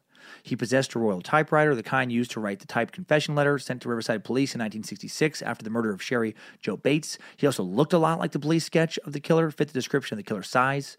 Like when he was interviewed by police, he would say things like, yeah, no, I look like the guy. No, a lot of things, there's a lot of weird circumstances. I mean, basically he would say stuff like, I would think I did it too. He was investigated by Napa County Police Department, but nothing tangible emerged. Marshall was in later years cleared from ongoing investigation shortly before his death in Marin County in 2008. He was also subject to an FBI investigation, but his records were expunged in 1993. No files remained. Probably not Rick. Rick came across to me in my research like a guy who wanted people to believe he was a Zodiac. I could see him being a guy who maybe sent in some of the later letters, wanting to keep it going, wanting to keep this attention happening, hoping to have be suspected, knowing that he would not be found guilty because he wasn't actually the dude. And then there's Arthur Lee Allen. Now, historically, this is the name tied most closely to Zodiac's suspect list. He's suspect number 1. The 2007 David Fincher movie I've referenced, Zodiac, which again I think it did a great job of making a real effort to stick to the known facts of the case, and most commonly held speculation about the Zodiac killer strongly implicates Arthur as being the killer who gets away with it. The connections and coincidences between Lee and the killings are numerous and creepy, and Allen was the only suspect to be served with search warrants by police in this investigation. Strangely, Chikatilo never even considered by the police. Something about him never actually setting foot in America. Whatever. Former friend of Lee's, Don Cheney, alerted police to Allen as a possible suspect after numerous conversations he had with Allen before the murders, when Lee had supposedly told Cheney he wanted to kill couples at random, call himself Zodiac, use a flashlight attached to his gun to aid hunting at night. There's a documentary you can watch on YouTube called His Name Was Arthur Lee Allen that really makes you wonder if he was in fact the guy. There's a lot of the footage is just an interview with Don Cheney, who clearly believes this was a guy. And if what he was saying is true, then he was the guy. But, it's a kind of a he said, she said. We just have his word. Then there's the persistent rumor that Lee could have been one of those unidentified guys who showed up to Zodiac victim Darlene Ferrin's house painting party, back in 1969. Lee lived in that area, and there is a Vallejo police report that mentions that Darlene's sister Linda said that a man named Lee would bring Darlene gifts from trips he'd taken to Tijuana, Mexico around that time. Allen did own a Zodiac watch adorned with the now famous crosshair symbol, a watch given to him by his mother in 1967. He had connections with the U.S. Navy after enlisting in 1957, which could have linked him to being able to get those wing walkers, the military-style boot. He was a size 10.5. Remember those foot impressions in the Lake Berryessa attacks on Brian Hartnell and Cecilia Shepard. He wore the right shoes. And plus, in a confession to police, he did reveal that he was in possession of knives that were covered in blood on the day of those attacks in Lake Berryessa. He stated that they were used to kill a chicken, which is fucking weird to me. Like, who drives out? I know where this is maybe a little bit country again, but who drives out and just finds a fucking chicken wandering around and kills it with some knives and then just leaves the knives in their car? I don't know. That seems very odd to me. He also owned a Royal typewriter, which police removed from his home, similar to the one that produced the confession letter in connection to the unsolved stabbing of Sherry Jo Bates outside the Riverside City College, that 66 killing. Plus, he was identified as the killer by Michael Mageau, who survived the attack at Blue Rock Springs Park in Vallejo on July 4th, 1969. Although he did not identify him until 1992 for whatever reason in the investigation. His residence at 32 Fresno Street was located just 10-minute walk from the payphone at the corner of the Springs Road and Tulum intersection where the Zodiac made his first call to police. He was fired from the Calaveras Unified School District in 1968. Shortly before that first killing, after he allegedly molested a child and lost his teaching credentials. Could that explain his later threats to blow up school buses? Maybe explain his sudden anger towards authority in the world. Darlene Ferrin, had worked on Tennessee Street in Vallejo, which was just about 1 block from the bottom of Allen's residence at 32 Fresno Street. A police report at the time highlighted that somebody by the name of Lee was apparently often seen in the company of Darlene. And then Don Cheney again stated that, Allen had mentioned to him that he was fond of a waitress at the restaurant, at that waffle restaurant where Darlene worked. Arthur Lee Allen often went by the name of Lee, actually spelled it as Lee, L-E-E. His middle name was actually spelled L-E-I-G-H. And he would go by Lee often. A team of investigators were actually about to charge Lee with some of the murders after Mageau identified Allen as the killer in 1992, but then a month later, he was found dead on the floor of his 32 Fresno Street Vallejo residence. Detective George Ballwart would say, "I am 95% sure it was him. It is because so many coincidences point in his direction. What really bothers me about this case is that we were ready to charge Arthur Lee Allen with the idea in mind that it would be taken to a trial so that 12 jurors could make that determination, but he died before we could do that." So it took a long time to get all their ducks in a row, but they were actually going to charge him. According to statements to police by family and friends prior to the publication of Zodiac's codes, Allen had possession of codes featuring identical symbols. Additionally, Allen was known to use the same unusual spelling and phrasing as the Zodiac used in some of his letters, such as spelling, Christmas with 2 S's, saying trigger mech instead of trigger mechanism. On September 27th, 1974, Allen was arrested by the Sonoma County Sheriff's Department on a charge of child molestation. He'd be found guilty to go to prison until 1977. Now, remember, 1974 is the last year a letter most believe was definitely written by the Zodiac Killer. So that's a hell of a coincidence. And his birthday, December 18th, the very same birthday the caller claiming to be the Zodiac claimed to have when he called Melvin Belli, that attorney, in 1969. So a lot of evidence, a lot of circumstantial evidence. Why wasn't he charged? Well, first of all, various handwriting analysts stated that, his handwriting just didn't match the handwriting found on the Zodiac letters. Don Cheney, though, and others had an explanation for this. They said that he was ambidextrous, and Cheney swears he could write very well with both hands. He thinks that Lee he didn't think this. Lee normally wrote with his left hand, and then Cheney thought that he would write the Zodiac letter with his right hand. Now, Lee did provide writing samples from both hands to investigators, and handwriting analysis ruled out both hands, but, I think he could have fooled investigators. He could have just wrote extra shitty with his other hand in front of them for that submission. He wasn't a dummy. He actually scored a 135 on an IQ test in his early 20s, 5 points below genius, according to an article I found in the East Bay Times. Also, he wasn't investigated further early on because DNA and fingerprints lifted from several items connected with the Zodiac crimes failed to produce a match with Lee, including fingerprints retrieved from the taxicab murder of Paul Stein on October 11th, 1969, a palm print lifted from the Exorcist letter on January 29th, 1974. In 2002, DNA extracted from the stamps and envelopes from Zodiac letters failed to implicate Allen. He also passed a polygraph examination during his initial investigation. However, I'd still pick him as the killer if I had to choose. If I was forced to pick a guilty party based on which dude looks the creepiest out of the suspects, I would actually definitely pick Arthur Lee Allen. He looks like a serial killer. He looks creepy. He does fit the physical description of the Zodiac. He's the most likely suspect, but now he's dead. And there's a good chance, we'll never know for sure. I did find one more piece of interesting information incriminating him, though. It was that cipher sent to the Chronicle on November 8th, 1969. The one that wasn't decoded. Well, a Massachusetts man named Corey Starliper claims to have cracked the code in 2012. He was inspired initially by that 2007 David Fincher movie, Zodiac. Then he read Robert Graysmith's books about the killer. And here's what he came up with. Here's what he says that cipher says. Kill, self, doctor, help, me, kill, myself, gas, chamber. Then an unintelligible word. Days, questionable, every waking moment. I'm alive. My pride lost. I can't go on living in this way. Killing people. I have killed so many people. Can't help myself. I'm so angry. I could do my thing. I'm alone in this world. My whole life full of lies. I'm unable to stop. By the time you solve this, I will have killed 11 people. Please help me stop killing people. Please. My name is Bojangles, motherfucker. That's right. We do know who the Zodiac Killer was, and it was none other than Bojangles, three-legged, one-eyed pit bull hellhound of occasional terror.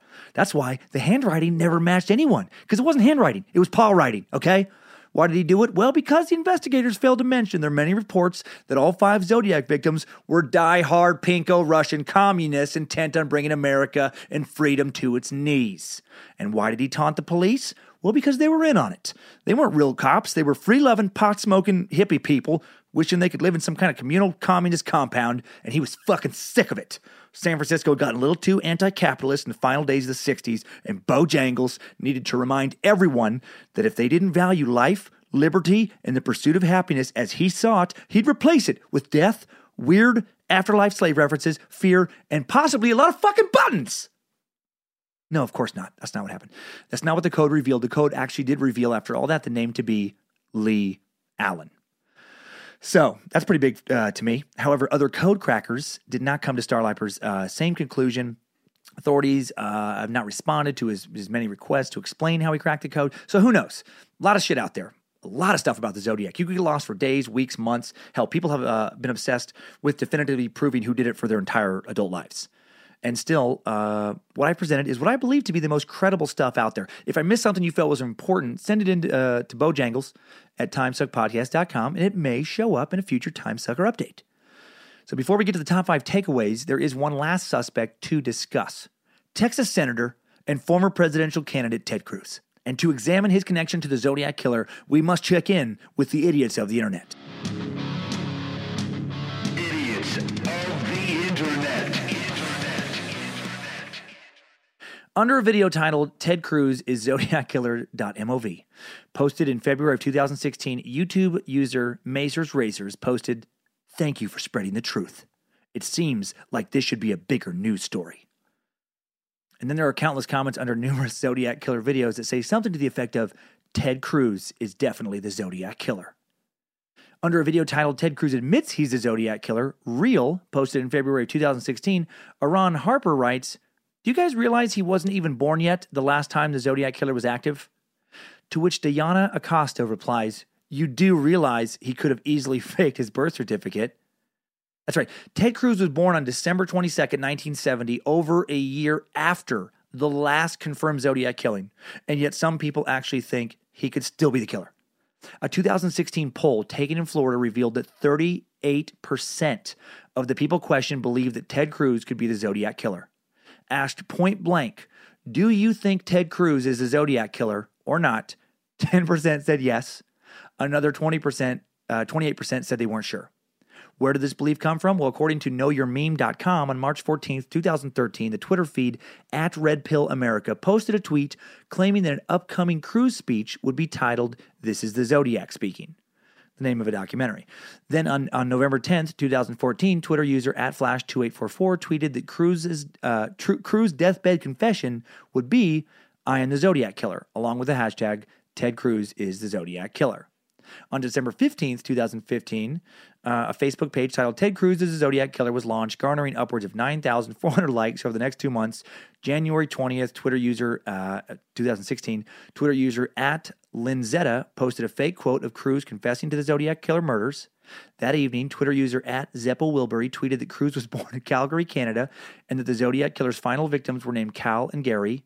And it just kept building and building and building from there, getting more absurd. Memes are being spread around, and it goes truly viral. And yet some people like user Diana Acosta, even when confronted with the fact that he was born after the murders were committed, still seem to think he actually did it. All because of some random person's, random comedic tweet. YouTube user Dude Bro Buddy, real username, says under another video accusing Ted Cruz of being the Zodiac, "Online, I saw a theory that Ted is from the past, so he's a time traveler. And he came to the future, and he really is the Zodiac Killer, but we're giving him that idea of becoming the Zodiac Killer." And underneath this post, user Lady Running says, "There's nothing wrong with wanting a serial killer as president. What in the fuck are you two talking about?" Instead of just accepting the obvious truth that it is mathematically impossible for Ted Cruz to be the Zodiac, you jump to time travel, something else that may end up proving to be impossible to carry out. And then someone else thinks that there's not a problem with a serial killer for a president.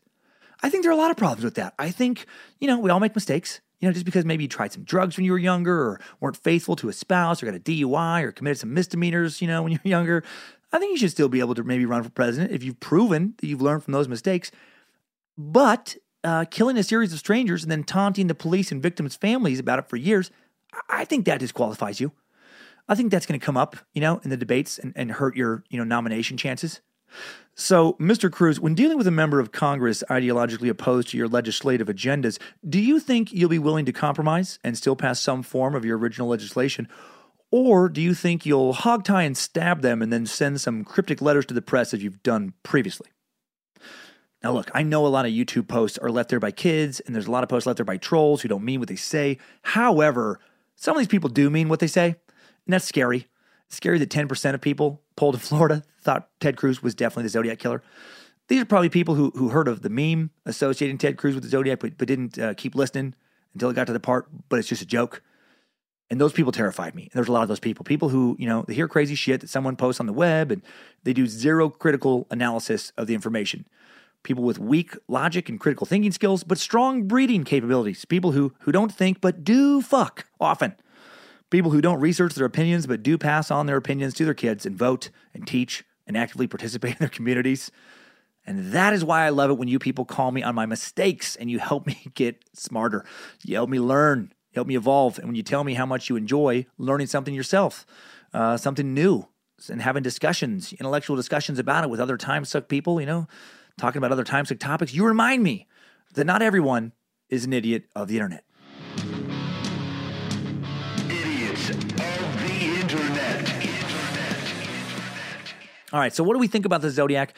I think I understand why some people are obsessed. You know, it's a really rare example of someone not only committing horrible crimes and getting away with it, but also taunting the police, taunting the press over and over for several years and still getting away with that.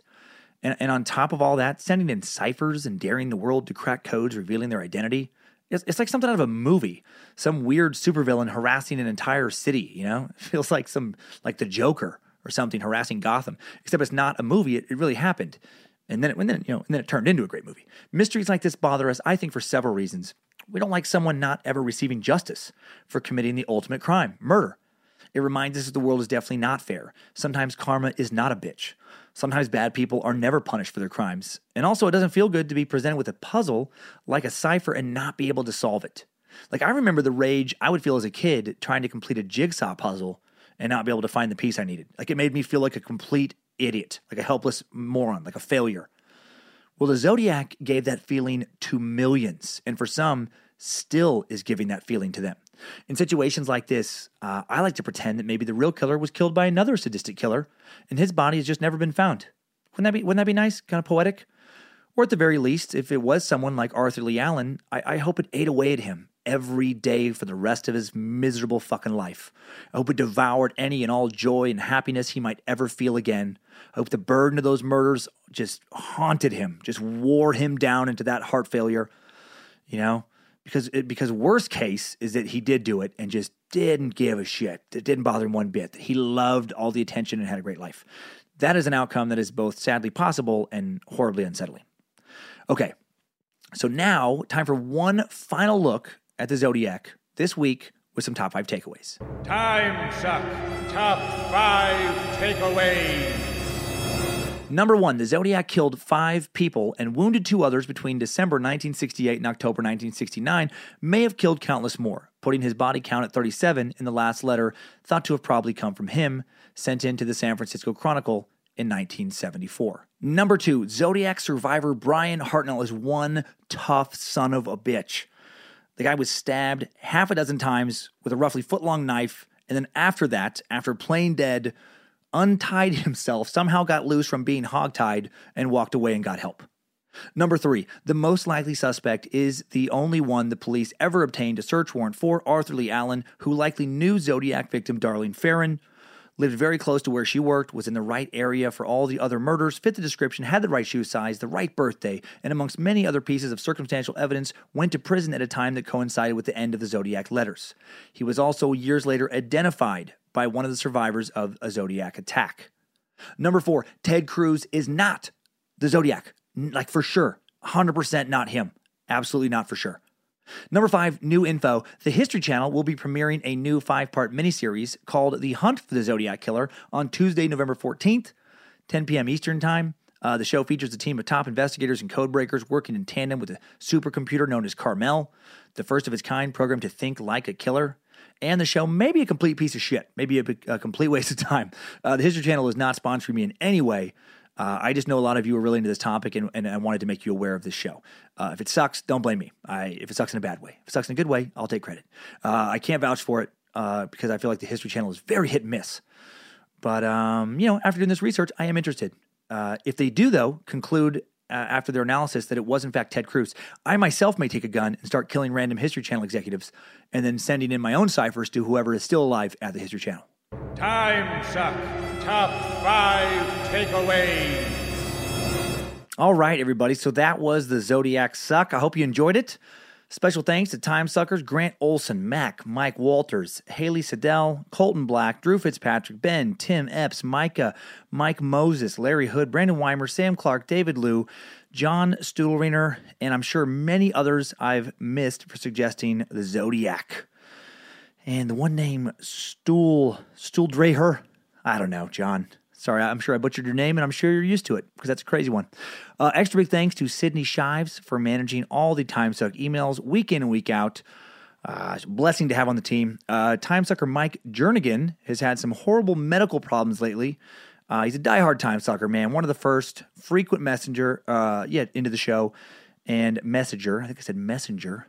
That'd be weird. He's a frequent messenger into the show. And just a good dude. I've met in person a few times at some shows. And I will have a link to his GoFund campaign in the episode description. He just had some horrible horrible, unlucky infection situations go on. So if you want to help out another time sucker going through some medical maladies, you can find that in the episode description. Excited to step away from the darkness and suck on something positive this coming Monday. Suck on a real-life goddamn hero, Chesty Puller. Lewis Burwell, Chesty Puller, born in June 26, 1898, died on October 11, 1971. He was a U.S. Marine Corps lieutenant general who fought guerrillas in Haiti and Nicaragua in World War II, fought in the Korean War as well. And Puller is the most decorated Marine in American history. He's one of 2 U.S. servicemen to be awarded 5 Navy crosses. And with the Distinguished Service Cross awarded to him by the U.S. Army, his total of 6 stand only behind World War I fighter pilot Eddie Rickenbacker's 8 military awards for valor. And I know almost nothing about Chesty right now, but I'm going to know a lot Monday. It's going to be a fun Veterans Day kind of week presentation for the Suck, and I'm really eager to learn about this American hero. Hope you are as well. And finally, thanks for the continued PayPal donation. So generous. Thanks for choosing to link to Amazon from TimeSuckPodcast.com. Help the show. Thanks for buying Timesuck hats and shirts, etc. Trying to find time to get some new designs into the pipeline. Hoping to do that very soon. Just getting some TimeSuck infrastructure set up so I can stay on top of stuff. All right, let's catch up on previous episodes and recent happenings. Some shadow people shit with some TimeSucker updates. Updates? Get your TimeSucker updates. Okay, so let's talk about shadow people. As promised earlier, this first shadow people encounter is sent in from the UK, where there is a growing body of time suckers. God, I hope it builds enough where I can do some shows over there one of these days. Hail Nimrod! This is from Manj Sangha. Hope I'm saying your name right, Manj. Hail Nimrod, king of the suck, lord of the suckers, the OG of sucking. Heard the Shadow People podcast today, and now the sun has gone down. I'm already shitting myself for when it comes to bedtime. Going to sleep tonight with the news on. For some fucked up reason, having the news on makes me feel safe from harm. Fuck knows why. Anyway, I digress. About 20 years ago, a friend of mine was seeing a girl. They'd go out drinking. When the night was over, they'd go back to her flat and get down to some jiggery pokery. I love jiggery pokery. In her bedroom, I didn't know him at the time, but he told us that when they were making some sweet music, Michael motherfucking McDonald style, he always thought someone, or more precisely, something was above her wardrobe and was watching him. Ugh. He said it was real dark at the top of the cupboard, but he felt some sort of presence. As he was a stoner and he was always half cut, he was pissed, which is drunk for you Americans who know no British slang. He thought it was just his imagination, so he never mentioned it to her. After they split up, he bumped into her at a local pub, brought this up with her. He told her that he always thought they were being watched, even when no one else was in the flat and the curtains were drawn. As you can imagine, he absolutely shat his pants when she said she felt the same thing too, being watched by something from the top of the wardrobe when they were together. That is fucking creepy that she felt it from the same spot, or when she was on her own. He didn't touch her or approach her, just watched. She said once they split up and he wasn't over on the weekend, she moved out as she didn't feel comfortable. I do believe they were being watched by a shadow person who was slow stroking his misty cock, getting off on what he was seeing. I've sent him the link for the episode. Hopefully he'll take the time to listen and conclude that he has experienced for real the shadow people. Looking forward to the Zodiac Killer bonus suck. Hope you did enjoy it. Loving the podcast. Keep on sucking. Hail Nimrod, Manj, and then even though the name in the email earlier was Sangha, it's Hounslow, Hounslow, Hounslow, Hounslow, from the UK. Well, thank you, man. Thank you very much, man. A shadow stroker. I think you should tell your friend that it was Chikatilo. It had to be. It's Andrei Chikatilo, the butcher of Rostov. It was the shadow butcher. I know it. Just what big deal? I shadow stroke shadow cock in corner of room. Sometimes I shadow stroke up high. I sneak above cupboard, top of cupboard, and I stay there. It's no big deal. Sometimes I shadow come a little shadow dust on top of cupboard. Bothers no one. I don't understand fuss. Who bothered by limp, playful shadow dick? So that's my take, is it a shadow Chikatilo. Now, here's a scary one from Chet Manlier. Time sucker name is Chet Manlier. That's a fucking name. That's a Chesty Puller type name. I feel like if your name is Chet Manlier, you better be able to do a shitload of push-ups. Can't be Chet Manlier and have just a couple nipples on some ribs for chest. Okay, anyway. Holy fuckballs, Bojangles, is what Chet writes. I just listened to the Shadow People episode, and you're a dick. While listening to this, sitting at my shitty cubicle, trying to edit photos, you get into this topic. Allow me to elaborate on the name calling. Going back to about a year and a half ago, I was talking with my wife, whose mother-like best friend is a paranormal enthusiast, about how the house we were staying in had a spirit we only knew as Mary. Mary was an old woman that had passed away in the house years prior, but never seemed to be a malicious or evil spirit. I said I knew about her, but never really encountered her. It may have been a couple nights since then, but one night I met Mary. I was sleeping, and it was around 3 a.m. when I was woken up by a heavy-ass pressure on my chest, completely immobilized and unable to catch my breath. It lasted for about 30 seconds, best guess. Afterward, my wife woke up to my erratic breathing, and I told her I had met Mary and immediately fell back asleep. I didn't feel threatened, as I believed it was her way of saying, hey, fuck, here I am, and let it go. Now, about 3 months after that, I had another experience. To provide backstory, we were going through a rough patch, and I'm far from religious, thus opening up my spirit to outside influence. Her friend's words, not mine. My next encounter was far more scary. I would say it was again around 3 a.m., and I woke up only to find I could not move but could see. I watched as a dark figure, being about 4 foot tall, wearing a dark blue Victorian-era dress with a high collar, long sleeves, and white lace around the neck and cuffs of the sleeves. There was no face, only darkness as if shadow filling the dress. She entered the room through the window/wall and then moved in a quick-like motion from the window around the foot of the bed. Motherfucker, I'm getting the chills again. I thought this scary shit was over. And approached my side of the bed. Once she was at my side, she reached with her hand and proceeded to smother my face while beginning to fillet me with a rapid movement. I was petrified. I tried with every ounce of strength to move my hand over to wake my wife, but I couldn't move at all. My breathing now closer to hyperventilating, my wife woke up and tried to wake me. She didn't see my eyes open, and I thought I was sleeping. When I told her I was awake for a few minutes and was trying to wake her, she freaked the fuck out and went outside to calm down and catch my breath. According to her friend, I was attacked by a succubus. Being that I was depressed and had no faith in anything, that makes for an open soul for them to attach to. So being that I've never been one to believe ghost stories and such, I now carry my jar of dirt of crystals and sage to cleanse my being, my house, and anything I can. That shit is real, scary real, like it changed my outlook on all things we can't rationally explain. I'm all about science, but holy motherfucking McDonald, there is a whole spectrum of shit we can't see or explain. The scarier part of all of this is when my brother came to visit us a few months after, and he proceeded to tell us about when he was in high school and home before our parents, how he was in his room fucking himself. Interesting way to phrase masturbation. And a spirit/shadow person of the same description appeared in his room.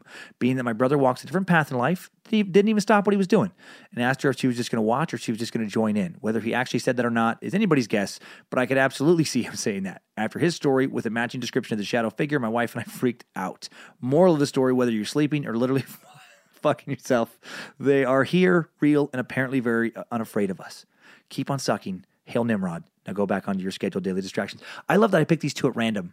I picked there was a bunch of Shadow People, encounters sent in. I just grabbed a couple from different chunks of when emails came in, with no idea that both of them would involve some weird sex stuff.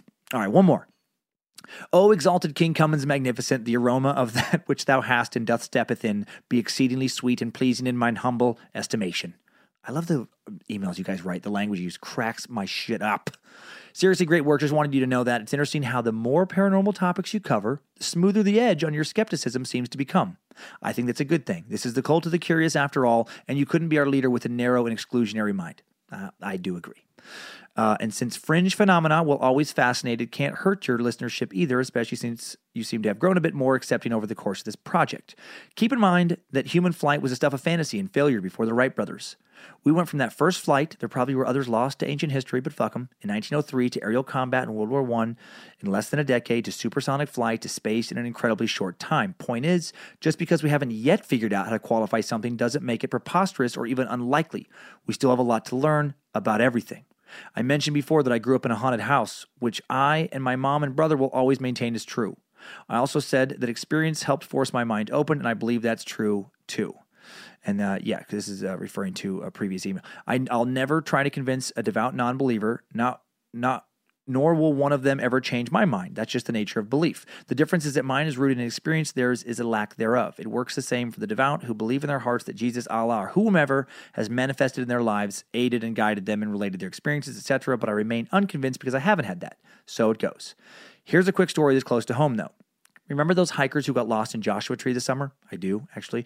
A close friend of mine was on the crew that spent every weekend since with the guy's dad looking for them in some of the most rugged and confusing terrain on the planet, and they recently located them. They were very close to an area that had already been combed over, and in fact, my friend E had scouted that canyon from the rim and thought it was just too gnarly for anyone to have made their way into. The search was set to move to a different location the next week, but a clairvoyant was called in, and he was there as she worked over the topographical map with her wand and pendulum and marked a spot. So they went back. He said that within minutes of arriving at the spot, she pointed out they'd started finding clues: a bottle of urine, a little alien head grab bag, a partial bag of jerky that coyotes and ravens somehow missed, and from where the first clue was located, he could have thrown a baseball to where their bodies laid. He told me this yesterday, said it still gives him chills thinking about how spot on the woman was. Hanging around a couple of corpses for most of the day, waiting for the Rangers to release him from the scene didn't faze him. So there you go. But he was fazed by this lady's prediction. So there you go, Sucklord. Inexplicable events are a part of our world, and the beauty is in their mystery. Maybe someday we'll be able to buy some appliance to repel ghosts, or find out that a good stun gun will send a shadow man packing. Better than a knife, I bet. Probably. Or figure out the process by which clairvoyance works. But in the meantime, I love that there's still much we don't fucking know. If you have time for casual listening, there's a great podcast called Spooked. It's a spinoff from Snap Judgment. Real stories told by real people. Not all paranormal, but it leans that way. Sorry for the rant. Thanks for freaking me out. I'm alone at a field station in the Mojave, 1.5 hours from the nearest town. Police, EMT. What could go wrong? Rest that throat. You have a lot of sucking to do yet. Sincerely, Reverend Handyman G.B. Green, Junior Esquire Gynecologist. Oh, man, thank you, Reverend Handyman Green. Yeah, I am softening, man, on the paranormal. I am for sure. I'm not going to run around saying I believe for sure. I'm still going to, analytically approach things, but open to the possibility that there is shit that cannot be explained going on around us. So thanks for those updates. Thanks, time suckers. I needed that. We all did. That's all for today, Time Suckers. Hope you had a nice Halloween. Follow the Suck on social media, Time Suck Podcast, Twitter, Instagram, and Facebook. And get those Detroit tickets. Get them quick. If you can make it to that show, it'll help so much getting the live podcasts going. And stay away from dark, secluded makeout spots and keep on sucking.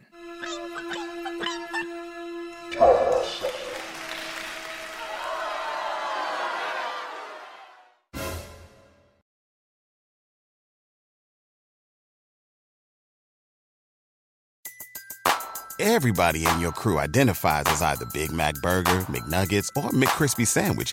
But you're the Filet-O-Fish Sandwich all day. That crispy fish, that savory tartar sauce, that melty cheese, that pillowy bun. Yeah, you get it. Every time.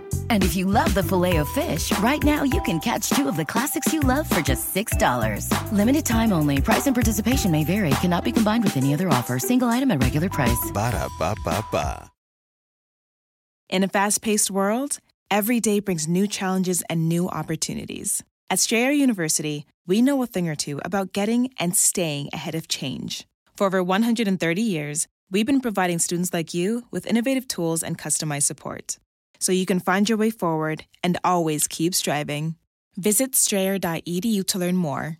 Strayer University is certified to operate in Virginia by Chev and has many campuses, including at 2121 15th Street North in Arlington, Virginia.